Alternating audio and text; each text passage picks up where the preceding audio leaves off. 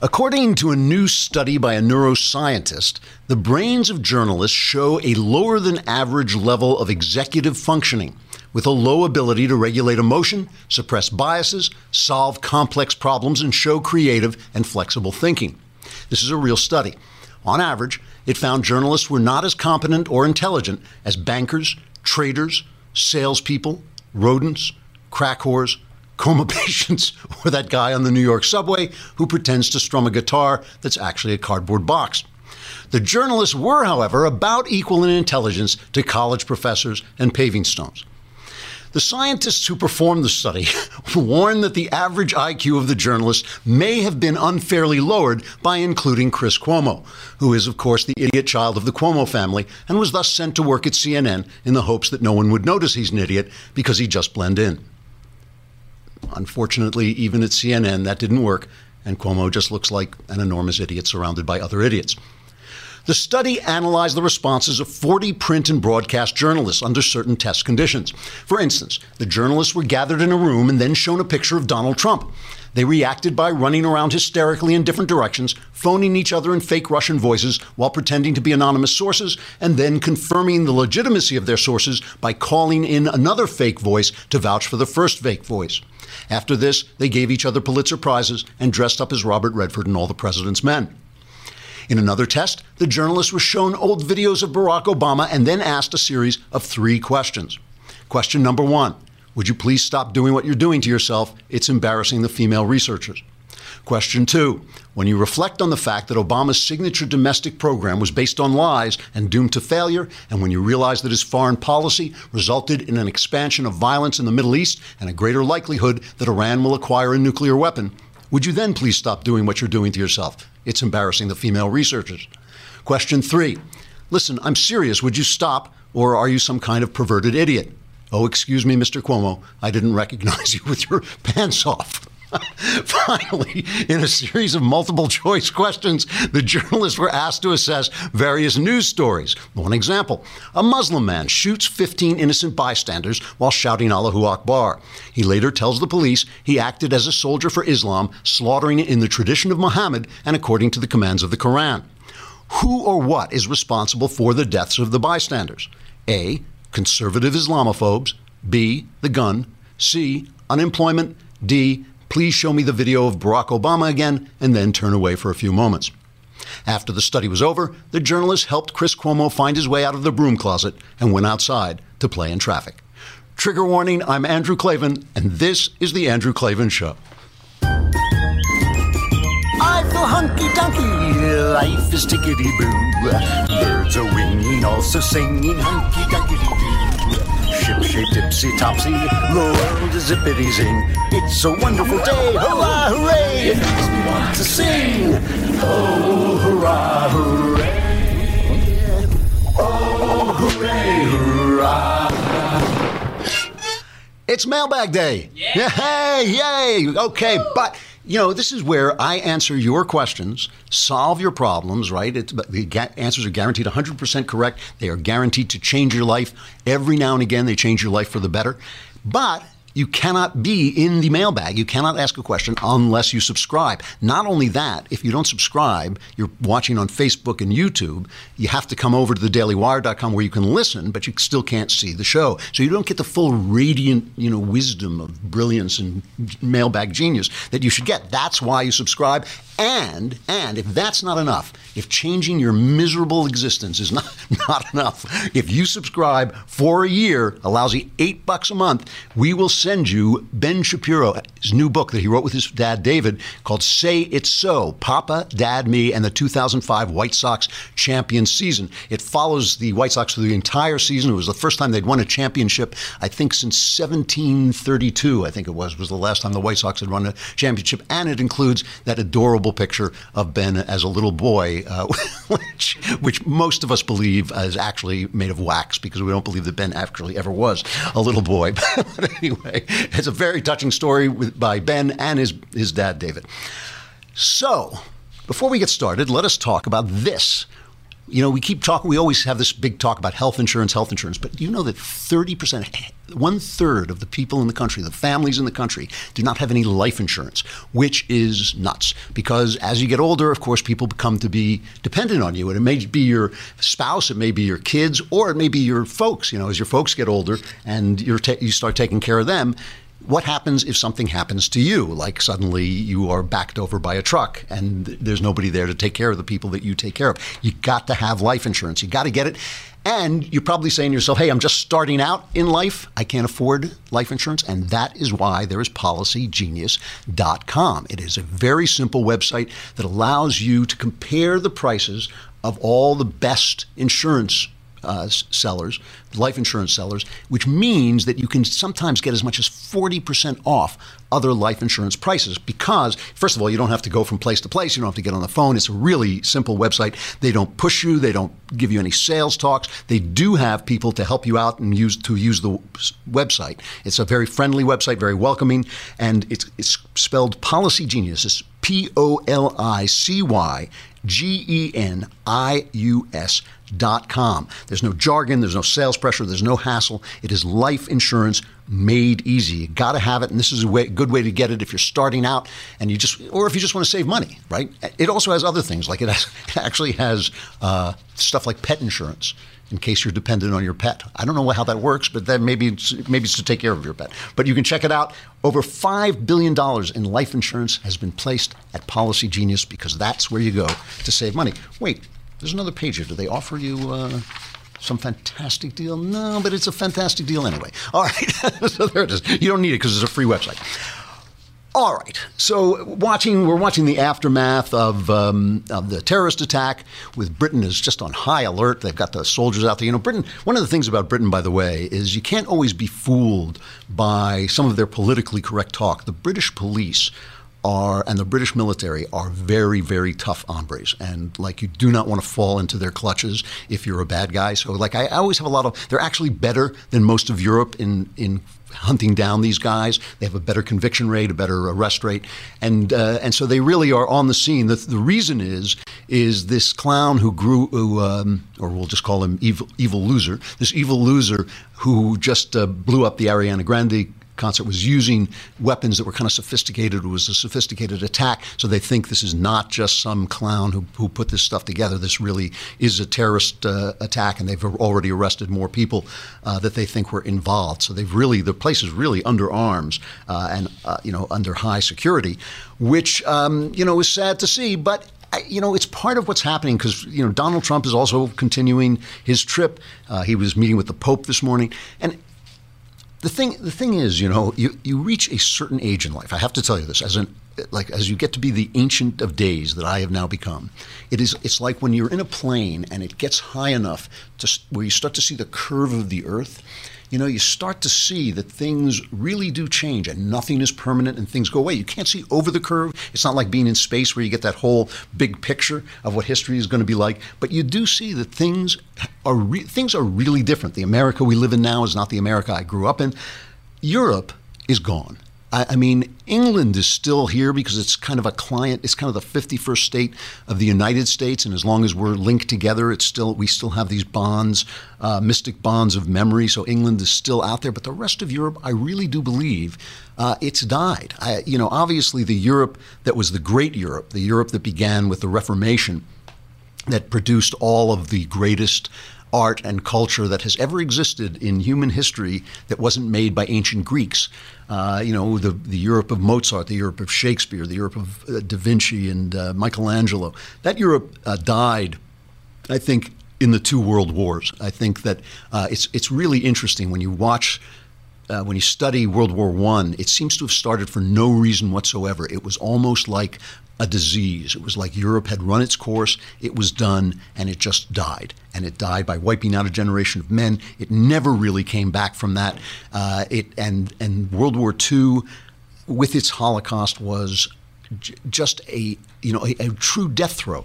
And I think that what we're seeing now is that playing out. Obviously there's still a Europe in the same way there's still a Rome, there's still a Greece, and they'll continue to be a Europe. But I really think that the will to live seems to be gone from the people, that they allow these Islamists to come in, that Angela Merkel has opened the gates of Europe to let them come sweeping in, and nobody, and nobody's even wants to come out and just say, there's a problem with this philosophy. There is a way to express this without attacking people, without attacking individuals, saying there's something wrong with this philosophy, which is what I think Donald Trump did in his speech in Saudi Arabia that I thought was a really important thing that he did. But I'll get back to that in a minute. It's that, they keep tweeting these things and saying these things like in order to win against the terrorists, what we have to do is carry on just as always. But think about that for a minute. Think about you're like in Berlin in 1945, and the Soviets are closing in from one side, and the Americans and British are closing in from the other side. Think of what it would be as like if we don't keep doing what we're doing, the Allies win. The Allies have won. They're about to march through your city. And these guys are going to keep blowing people up. And so what does that mean? Go on doing what you do. Don't be afraid for your children. I mean, this was like blowing up a middle school. You blow up an Ariana Grande concert. That's, one of the people who died was 8 years old. What are you going to say to those parents? Like, just keep on doing what you do? That their life is gone. They're the thing that made their life, their life has changed forever, and that child who's been wiped out, I mean, that's imprinted on everybody's mind. You can't go on doing what you do. So they've lost this will to say, this is who we are. And by the way, again, I have to say this, without being racist or white supremacist or any of those things, who they are is different than who we are. France is named France because of the Franks. They are a racially founded countries. The only non-racially founded country in the world is this one. We are a creedal country. We are based on a creed. We can take in people of a million different races and turn them into Americans. I'm not so sure you can do that in England or France or Germany. And it may be that their idea of diversity is just an idea that they're not going to be who they were anymore. And things change, and these are some of the things that change. Nations rise and fall, empires rise and fall, continents rise and fall, and that may be what we're seeing. But it is why Trump is an important figure, and the figure that he's cutting overseas means so much. I am not trying to be, as some of the recovering never Trumpers are, I'm not trying to be a fair umpire with Trump calling balls and strikes. I don't believe in it. I'm all American all the time. I am always going to call strikes against the enemies of America, who I now think are this complex of the deep state, the media, and the Democrats, which has just been hurling itself at Trump again and again. Does that mean everything that Trump does is right? It doesn't even mean that anything Trump does is right. It simply means that he is not the danger to the state, and he is, in general, I think, a more or less, so far, has been a more or less positive force. And the things that he's doing overseas have been, I think, really positive. So much of what a guy does, what a president does when he's overseas, is symbolic. So just his flying from Saudi Arabia to Israel was an important thing. This speech that he made in Saudi Arabia, where he said basically what he said, this is translated into my words, he said, this terrorism thing is an Islamic problem. It's an Islamic problem. It is a problem in the house of Islam. He didn't say, I know a lot of you would have liked to hear him say, I think somewhere deep down I might have liked to hear him say, it is a product of Islam. He didn't say Islam necessarily leads to terror, but he said this is a problem in the house of Islam, which means you have to fix it. And I think implied in there is if you don't fix it, we will, and you won't like it. That is not going to be a happy thing. And when he talked in religious terms and said your souls are damned if you're a terrorist, you're not worshiping God, you're worshiping hate, he was telling the Saudis, who have been funding these stupid madrasas where they teach this radical Wahhabi philosophy, he was telling them, you got to stop. You got to stop. Will they? I don't know. Maybe not. But I think there's a lot of indications, a lot of things that are pushing them toward that. Mainly Obama's crazy, stupid, ignorant, and disastrous alliance with Iran, that he gave Iran so much power in his deal with them and in his negotiating with them and in his turning his back on our old allies, that now the Saudis are thinking, okay, well, if we've got to tone it down in the madrasa to make sure that the U.S. is on our side against Iran, we may have to do that. So we may get more results than than you think we will, than we would if it were not in their interest to do it. And also, I have to say, it was a delight to me to see the statement by Netanyahu. Bailey, our new what is your role? What do we call you? Our new engineer, Bailey? Sure. Okay, we'll call you our new engineer, was saying that there should have been little bubble hearts passing between them, bloop, bloop, because they really did. They looked like we're in love, we're quoting each other, we're finishing each other's sentences, we're holding hands, we're dancing in the field. This was the statement that Netanyahu made.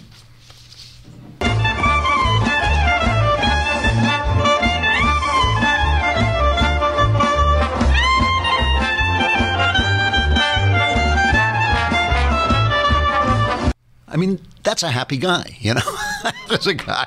All right, that may have just been what was going on in his mind. So Trump is sending a message overseas, and I think it's an important message. It is a new version of American conservatism. He sounds a little bit more, not a little bit more, he sounds a lot more isolationist, certainly, than George W. Bush. I think that the George W. Bush thing didn't work out too well. It might have worked out. It might have worked out, but it was badly handled. Hey, I got to say goodbye to the people on Facebook and YouTube, which means you are going to miss the mailbag unless you come to thedailywire.com and listen to the rest. And while you're there, subscribe. You will get to ask your own questions in the mailbag. Plus, we'll send you Ben's new book, Say It's So.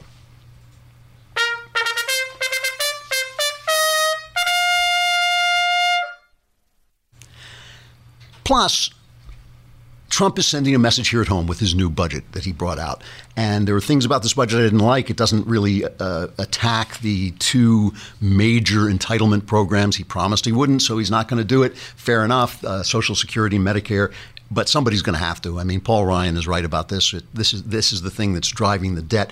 But I just like the fact that it went after these sacred cows. Like, it cuts the EPA by like 30%, which is a good start. I think we do that for 3 years running. If we take the original and just each year cut out 30% of what we've got now, and eventually it's just a little house with a guy in it with a pool testing kit, that would work really well for me. And I thought Mulvaney, the budget director, did an excellent job of talking about this. Here are just a few cuts. The first Mulvaney cut. We looked at this budget through the eyes of the people who are actually paying the bills. Compassion needs to be on both sides of that equation. Yes, you have to have compassion for folks who are receiving the federal funds, but also you have to have compassion for the folks who are paying it. We're not going to measure compassion by the amount of money that we spend, but by the number of people that we help. See, that's an important message, right? Because you cut it from the point of view of the people who are paying the bills, because the Democrats say, those are the rich. They're doing fine. Why care about them? That's ridiculous. That is ridiculous. The people paying taxes, first of all, the people paying taxes are not the super rich. The people paying taxes are essentially the middle class. The middle class, depending on where you live, goes up to people who are making, $250,000 a year. And you think, oh my God, that's an amazing amount of money. But if you have two kids and you live in Los Angeles or New York or any of these places that are really expensive, that really is kind of, the middle class. And if those people disappear, the jobs disappear, all the good things that they bring disappear. Believe me, guys like the billionaires know how to protect their money. This is where the thing always gets me about George Soros, who's trying to bring about socialism while he hides out on the islands with all his money protected. But Mulvaney also made this incredibly important point, and he made it to the press corps, which I just thought was really important, about how they report on the budget. And this is something to remember when you're reading about the budget. In Washington, D.C., if you spent $100 last year on something, okay, and we spent $100 on it this year on that same thing, in Washington, people call that a cut. Okay, 100 last year, 100 this year. Y'all call it a cut. In fact, I've seen several occasions where we spent $100 last year and $102 this year, and many people will still call that a cut, because the budget is hardwired by the Congressional Budget Office to go up every single year. And if the Congressional Budget Office says we spent $100 last year and we're supposed to spend $106 this year, for a lot of people, anything less than $107 is a cut. In fact, I've actually heard 106 referred to as a freeze because it simply stays in line with the Congressional Budget Office. A classic example of how Washington speaks differently than the world back home. So a couple things about Medicaid, okay? There are no Medicaid cuts in the terms of what ordinary human beings would refer to as a cut. We are not spending less money one year than we spent before. What we are doing is growing Medicaid more slowly over the 10-year budget window than the Congressional Budget Office says that we should or says that we will under current law. Why do we change it? We change it, and we change those growth rates in Medicaid spending because of the American Health Care Act, which this president does support. So this is good Republican stuff. Explain it, talk factually, get people, go around the message of the press. That is what Republicans are supposed to do, as opposed to the ever overly emotional, crazy Chuck Schumer, who immediately came out with this. The irony of the Trump budget is that it hurts many of the people who supported him most in the campaign. That's the great irony of the budget. When you add it all up, the Trump budget is a comic book villain bad budget. And just like comic books, it relies on fantasy to make the numbers work. Hey, my name is not Oswald. It's Penguin. I am not a human being. I am an animal. Wow, did Schumer mean to do that? That's like that was a big. I think he kind of gave himself away there. That who the comic book villains actually are. So anyway, Trump is actually selling, and some of this may be instinctive. I don't know. He is selling a new vision. So one of the reasons I think a lot of the Never Trumpers hate him. This is not classic conservatism. It's not old-fashioned conservatism. They thought that they were going to, invent this at the Heritage Foundation, and it's not going to be invented there. It's going to be invented by some kind of Trumpian figure or the guy who follows Trump. And this is this vision that, yes, we can cut these things back. Now, is this budget going to make it through? Of course not, because the big state, including the Republicans, aren't going to let things get cut in their neighborhoods. And it also needs to it also requires them, ultimately, they're going to have to go after these entitlements, and whether or not they have the guts to do that is an open question. But here's the thing. The other side of this is Trump is getting, as I keep saying, Trump learns stuff. He's a smart guy, and he learns stuff. And he is learning how to be president overseas. What he hasn't learned to do is how to be president here. And that is the reason the media has been so effective in this campaign that they are waging against him. It's not his fault that they're waging the campaign, but he's going to have to learn how to do it, because what the media is doing now is they're manufacturing a new scandal. If you listen to them closely, the idea now is, okay, maybe Trump didn't collude with the Russians, but he tried to obstruct justice. Listen to them carefully, and you will see. Actually, here's a cut from the Morning Joe show where Mika and Joe got married, and Mika is this big Democrat, and now the show has just become this hate fest. It's just become a hate fest against Donald Trump. It used to be kind of an interesting journalistic experience. Now it is just absurd. But listen to the way they're talking about him on Morning Joe.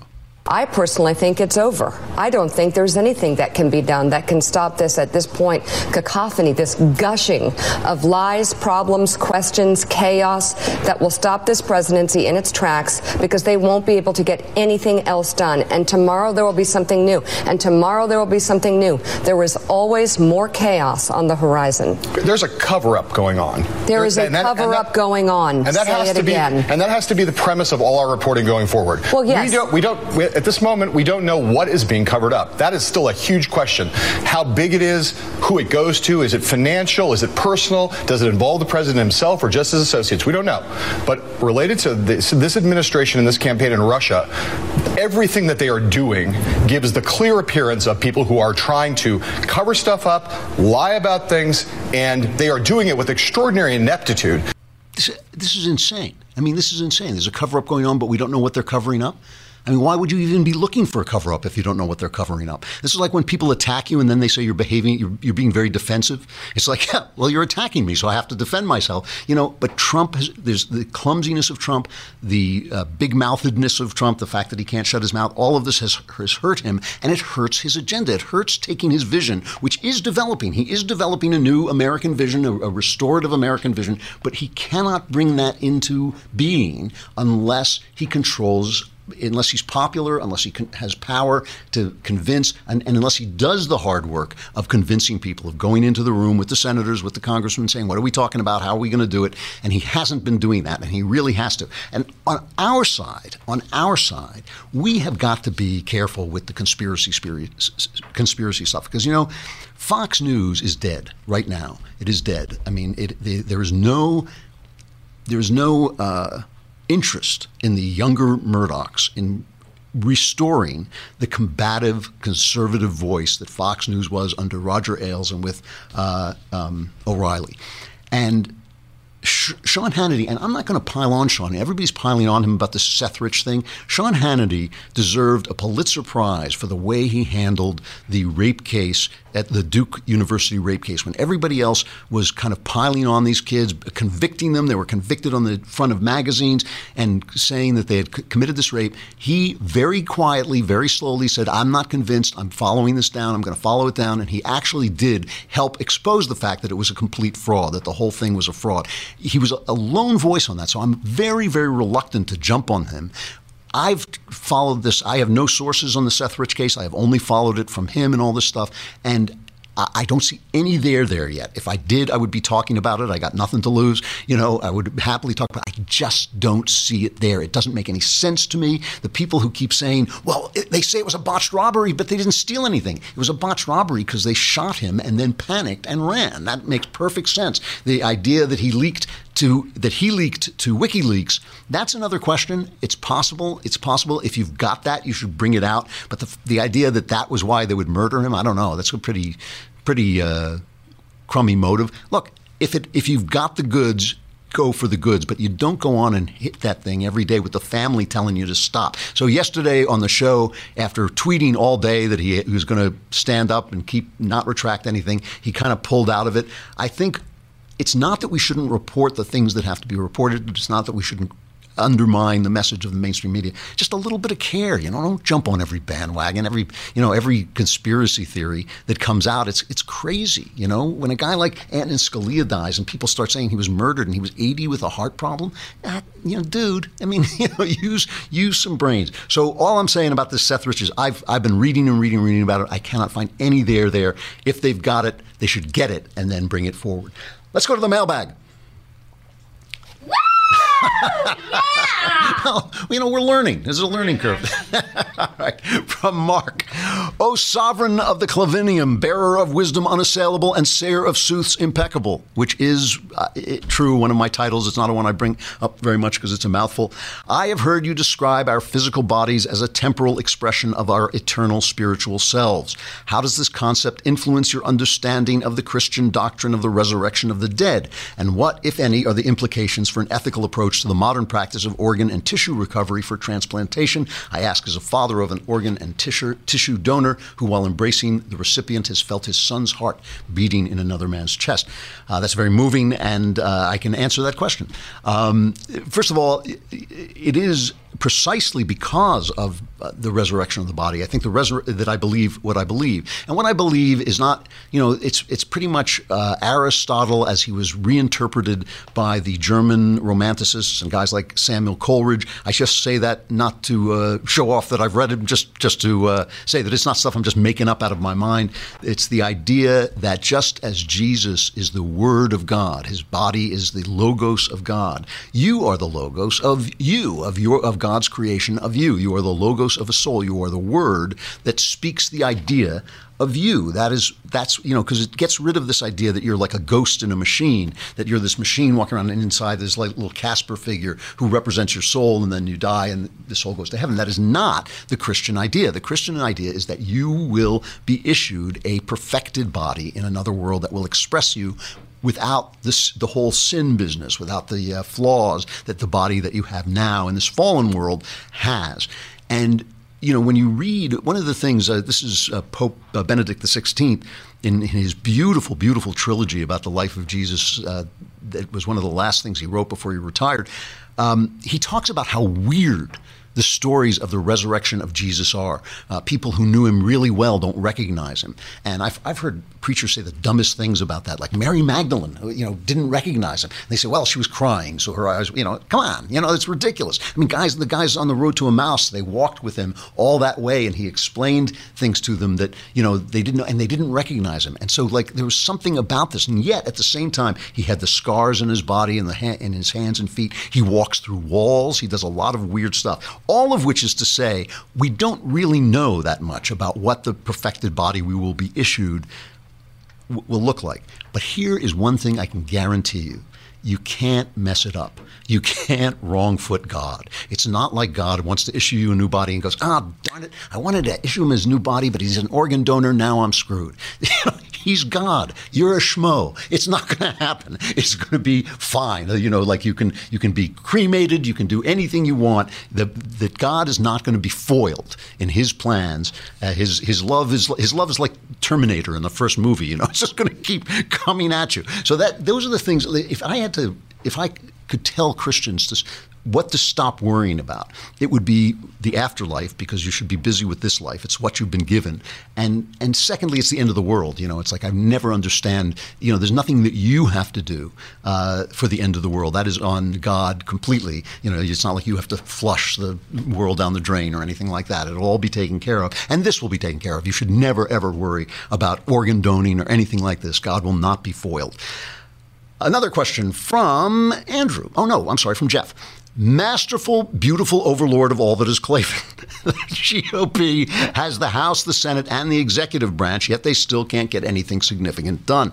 Both parties seem so bought out that it seems virtually impossible to pass any significant legislation. How can we fix Congress, or are they unrepairable? First of all, don't give up hope. They are working quietly. They have used the chaos of the Trump administration to go off on their own and continue working on the health care thing. It's not going to be the full repeal that we want, but it's going to be something, and followed by taxing. They may get stuff done. But is there a logjam in Washington? Yes, there is. And how can it be solved? Well, first of all, you have to understand that it's a reflection of us. There is a logjam in America. There is a tremendous division in America. And there's a lot of things, a lot of ways in which the things that would bring us together are being thwarted. For instance, when you have a media that constantly emphasizes for ratings the extraordinary and the radical and the odd and the disgusting, so that if somebody says something on Twitter, makes evil remarks on Twitter, that becomes the news, instead of maybe, on a guess, 70% of people who really would be able to sit down and say, okay, I'll give you this if you'll give me that. I'll compromise here if you'll compromise there. This will be a law, but this will be our culture. These things are really being exacerbated, and I think that is reflected in the Congress. But still, don't give up hope. Trump has not learned how to work Congress yet, and we'll have to see if he does. But Mitch McConnell is not, he's not a coward. He's done some stuff. He's working behind the scenes. Ryan, maybe I'm hoping he'll grow into his job. I think he is a talented and intelligent guy. I wouldn't give up yet. You'll get some stuff. It's always tough. It always is tough. And this has been a very, very slow process. I agree. It's been really frustrating. But they're still talking about healthcare reform and tax cuts this year. So, I have my fingers crossed. And like I said, don't get distracted by the hysteria of the press. Dear Supreme, this one is from Andrew. Dear Supreme Mindmaster Klavan, I think that in the last election we dodged a bullet, but instead moved into a smaller caliber bullet. That well may be. This is an area where it seems that for conservatives there are no major victories, only minor victories and major defeats. What made you enter such an arena? What is your driving force that pushes you forward in this uphill battle? Excellent question, actually. Here's the thing, and I've said this before, but it's worth repeating. I have a tragic view of life, which is that everything that lives must die, everything man makes must fall, everything passes away, okay? So I've never seen conservatism or anything else as the salvation of the world. Jesus Christ is the salvation of the world. The rest is politics.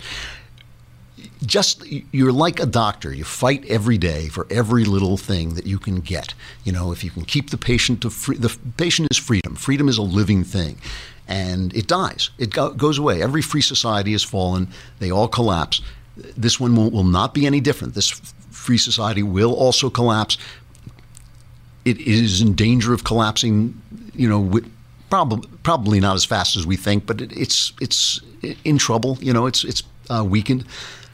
Every day you win. Just like a doctor with a patient.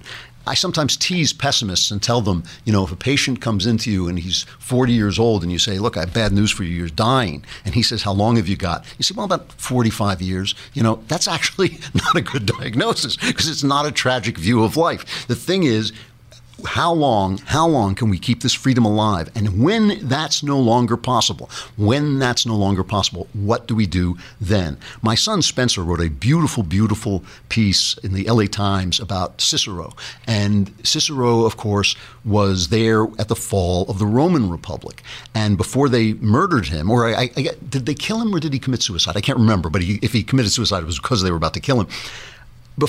After the fall of the Roman Republic, he retired and wrote about free societies and how a republic should be formed.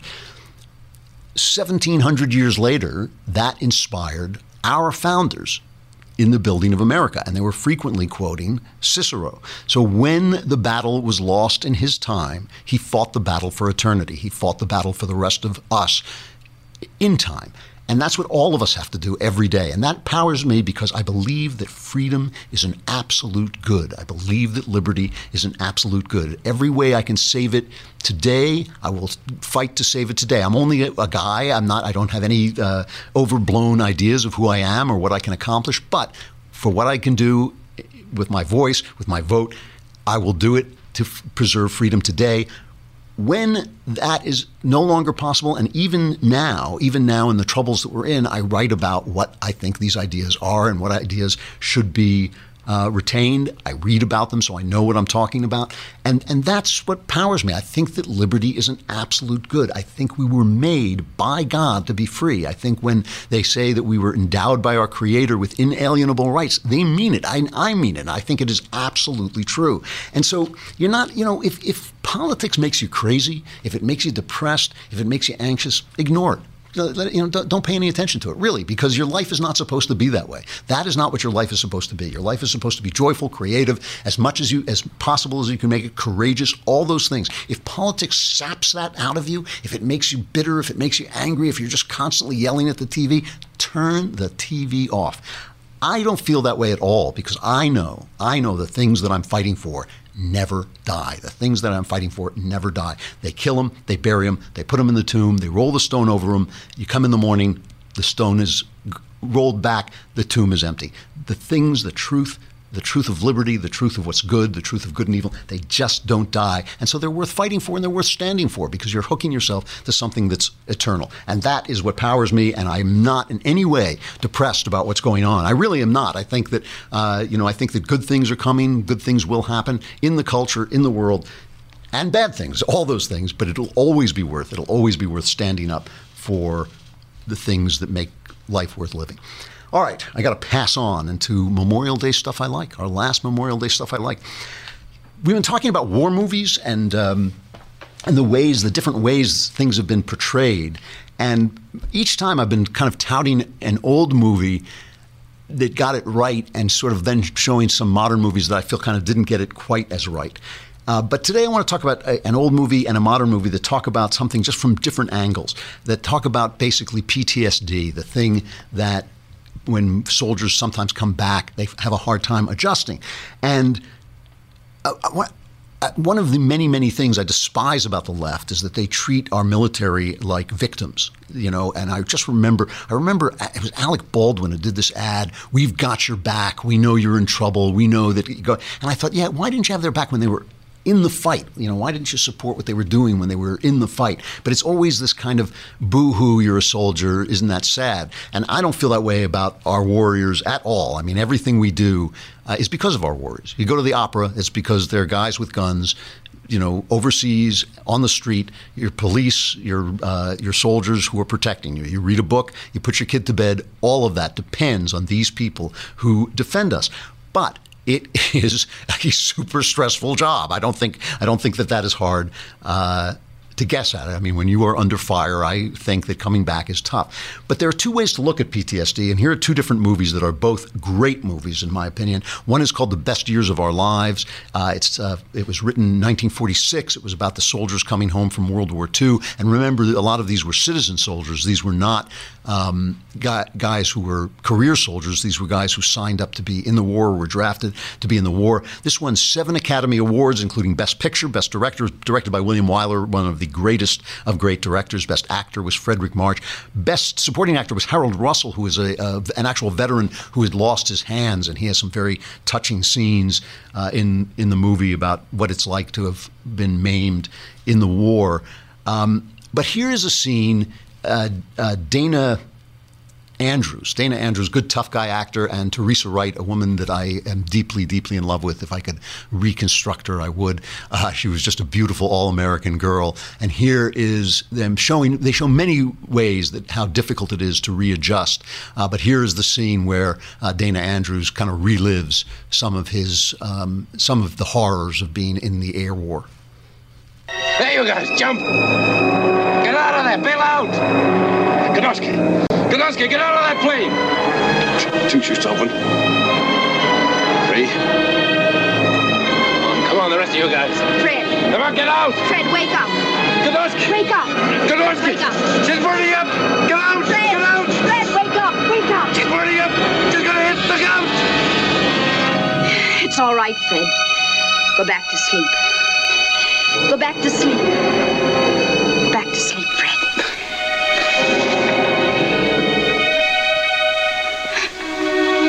There's nothing to be afraid of. All you have to do is go to sleep. Rest. Go to sleep. Go to sleep, Fred. Go to sleep. If you haven't seen this movie and you have some time over Memorial Day weekend, it will make you weep. It is a beautiful, beautiful movie, really one of the best of the golden age of Hollywood. And that is one form of PTSD. But here's the thing that people don't talk about enough, okay? And that is that PTSD sometimes are flashbacks to the horrors of war. But the other form of PTSD is the loss of the meaning that you get in war, the loss of the mission, the loss of the camaraderie, the loss of the fact that you know what you're doing, why you're doing it, and what you have to do, and that you're living at a very, very high level. You're living at where your adrenaline is pumping all the time, and that has an effect on you. And you come back and suddenly, you know, life is ordinary. The things you were fighting for, are the ordinary things. You're fighting so that guys like me don't have to fight. You're fighting so that mom can take, her kid to the park. You're fighting so that dad can play catch with his son. That's what you're fighting for. And you come back and try and live that life. And suddenly it's hard to restore the meaning. And the picture that got that so brilliantly was American Sniper. And American Sniper is one of the best pictures of the last 20 years. It is a classic American picture, obviously by Clint Eastwood, directed by Clint Eastwood. It's a brave movie because, they had been writing all the anti-war films they made bombed, and they kept telling themselves, well, people didn't want to hear about this war on terror thing. They don't like the war on terror. But what they didn't want is they didn't want to see the war on terror in which we were depicted as the bad guys, which was what Hollywood was doing. And Eastwood told the story of the great American sniper, played by Bradley Cooper, and he showed that we were the heroes, but that didn't mean it wasn't complex. It didn't mean there weren't moral complexities, and it didn't mean that war wasn't hell. And it has this brilliant, brilliant scene that I'm not going to show because it's so visual that if you're not watching, you won't be able to see it, where he's sitting in front of the TV. He's come home and he's sitting in front of the TV, and you hear the war on TV, and then Eastwood pans around in back of him, and the TV is off, and you realize the war is just still in his mind. But here is the scene where the psychiatrist who thinks he has one kind of PTSD finally figures it out and gets it right and begins to help him come back. Would you be surprised if I told you that the Navy has credited you with over 160 kills? Do you ever think that you might have seen things or done some things over there that you wish you hadn't? Oh, that's not me, no. What's not you? I was just protecting my guys. They were trying to kill our soldiers, and I'm willing to meet my creator and answer for every shot that I took. The thing that haunts me are all the guys that I couldn't save. I'm willing and able to be there, but I'm not. I'm here. I quit. You can walk down any hall in this hospital. We got plenty of soldiers need saving. Mm-hmm. Want to take a walk? Sure. That is a great understated scene because he's turning. You know, the psychiatrist gets it. You think he's kind of a fatuous idiot, and Cooper is telling him the way it is, but the psychiatrist gets it. You know, he needs the meaning back. He needs to be doing something. He's not ashamed. He's not haunted by the kills. He's haunted by having left the men behind. It's a brilliant, brilliant scene, a brilliant, brilliant movie. Either one of them, if you want to watch for Memorial Day weekend, Best Years of Our Lives, American Sniper, stuff I like very, very much. Hey, tomorrow we got Rod Dreher, the author of The Benedict Option Strategy for Christians in a Non-Christian Nation. So we'll be talking more about the culture with him. I'm Andrew Klavan. This is The Andrew Klavan Show. We will see you then.